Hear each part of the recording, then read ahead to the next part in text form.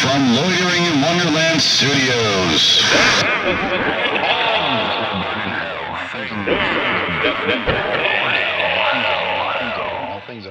With Phoenix West. Hello, citizens. Welcome to Things That Will Burn in Hell. I am Phoenix West. I am the host, the only guy you will ever see on this screen, so get goddamn used to it. Today's episode, it has a picture in it, so this is the reason I want to do the video show, so you can see the picture I'm going to show while I read this section. It's going to be very exciting. Today's episode is pulled from this book, 100 Things That Will Burn in Hell. Wherever I put the link there. Number 7, vans. First of all, I'm referring to the automobile, not the shoe company. I've gotten more miles out of my van's shoes and gone faster than most people get out on the road with their vans. There are several reasons why I hate vans, so this might take a while.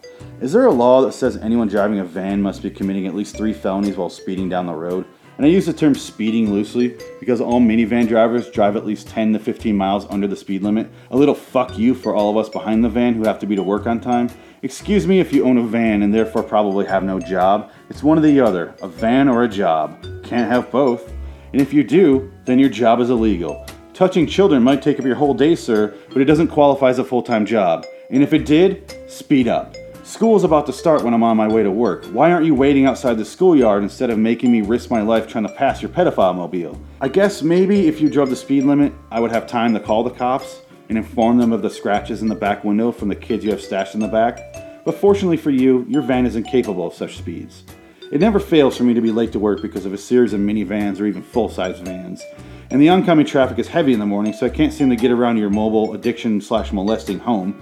There are more meth labs in the back of vans than bad jokes produced by Sinbad. And you know these people live in the back of that fucking van. Nothing beats waking up to the sweet smell of meth and fresh children's tears. I found this picture online and I thought I'd help this young San Franciscan pedophile out. I'm guessing in San Francisco by the look of the area. I gave this guy help by pointing out his potential victim and giving him his own pedophile parking space with easy schoolyard access. Plus, I put meth and lotion in his pockets. In his van, I gave him a nice jar to collect the children's tears in.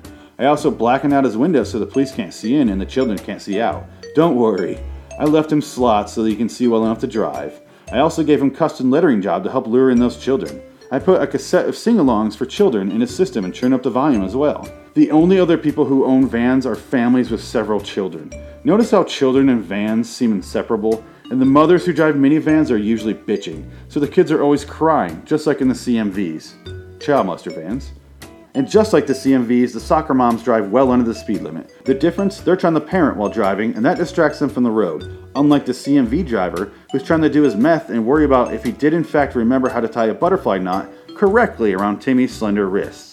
Also, think back to all the automobiles you've seen broken down the side of the road throughout your lifetime. I bet at least 75 to 80% of those were vans. Just think about it. Finally, if you want to do meth and molest kids, hey, that's your business, alright? If you want to be a 50-mile-an-hour mother, that's fine too, but just speed the fuck up. I've got places to be. Do your molesting at a faster pace, or at least have the decency to pull over. God invented rest areas for a reason. I meant every word of that. God invented rest areas for this exact reason. Do whatever you're going to do in the rest area, on the side of the road. At home? Maybe at home?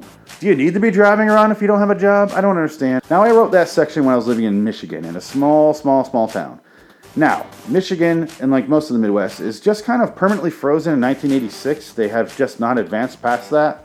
So you see a lot of broken down, shitty old vans, rusted to hell, and you don't know what the fuck's going on in there, so I have to assume it's child molestation and meth cooking. Now, I did write this before Breaking Bad, so now that, I think they moved on to Winnebagos. I think they moved on to trailers. I think they've just done other things. I'm not so certain that the meth mobile is still an active thing. Also, I live in Phoenix, Arizona now. I don't see a lot of vans anymore, but this still does apply. If you live in the Midwest, you feel my pain. There's 2-lane roads, one going this way, one going the other way. If you want to pass this van, you have to risk your goddamn life going around that fucking guy. It is treacherous, to say the least. I get really worked up talking about vans. People do not understand.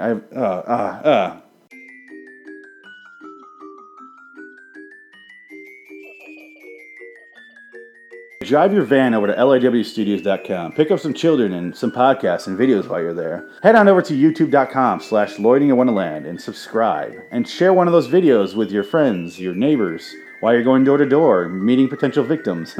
Because you have to go door to door if you drive a van. Almost certainly, when you move to new areas. Right? Yeah, just live in the van, because then you don't have to go door to door, I don't think. I don't know how that applies. I don't know. I wouldn't know because I don't drive a van. Until next time, and in the meantime, I'm Phoenix West. I'll see you on that slow van drive to hell, citizens.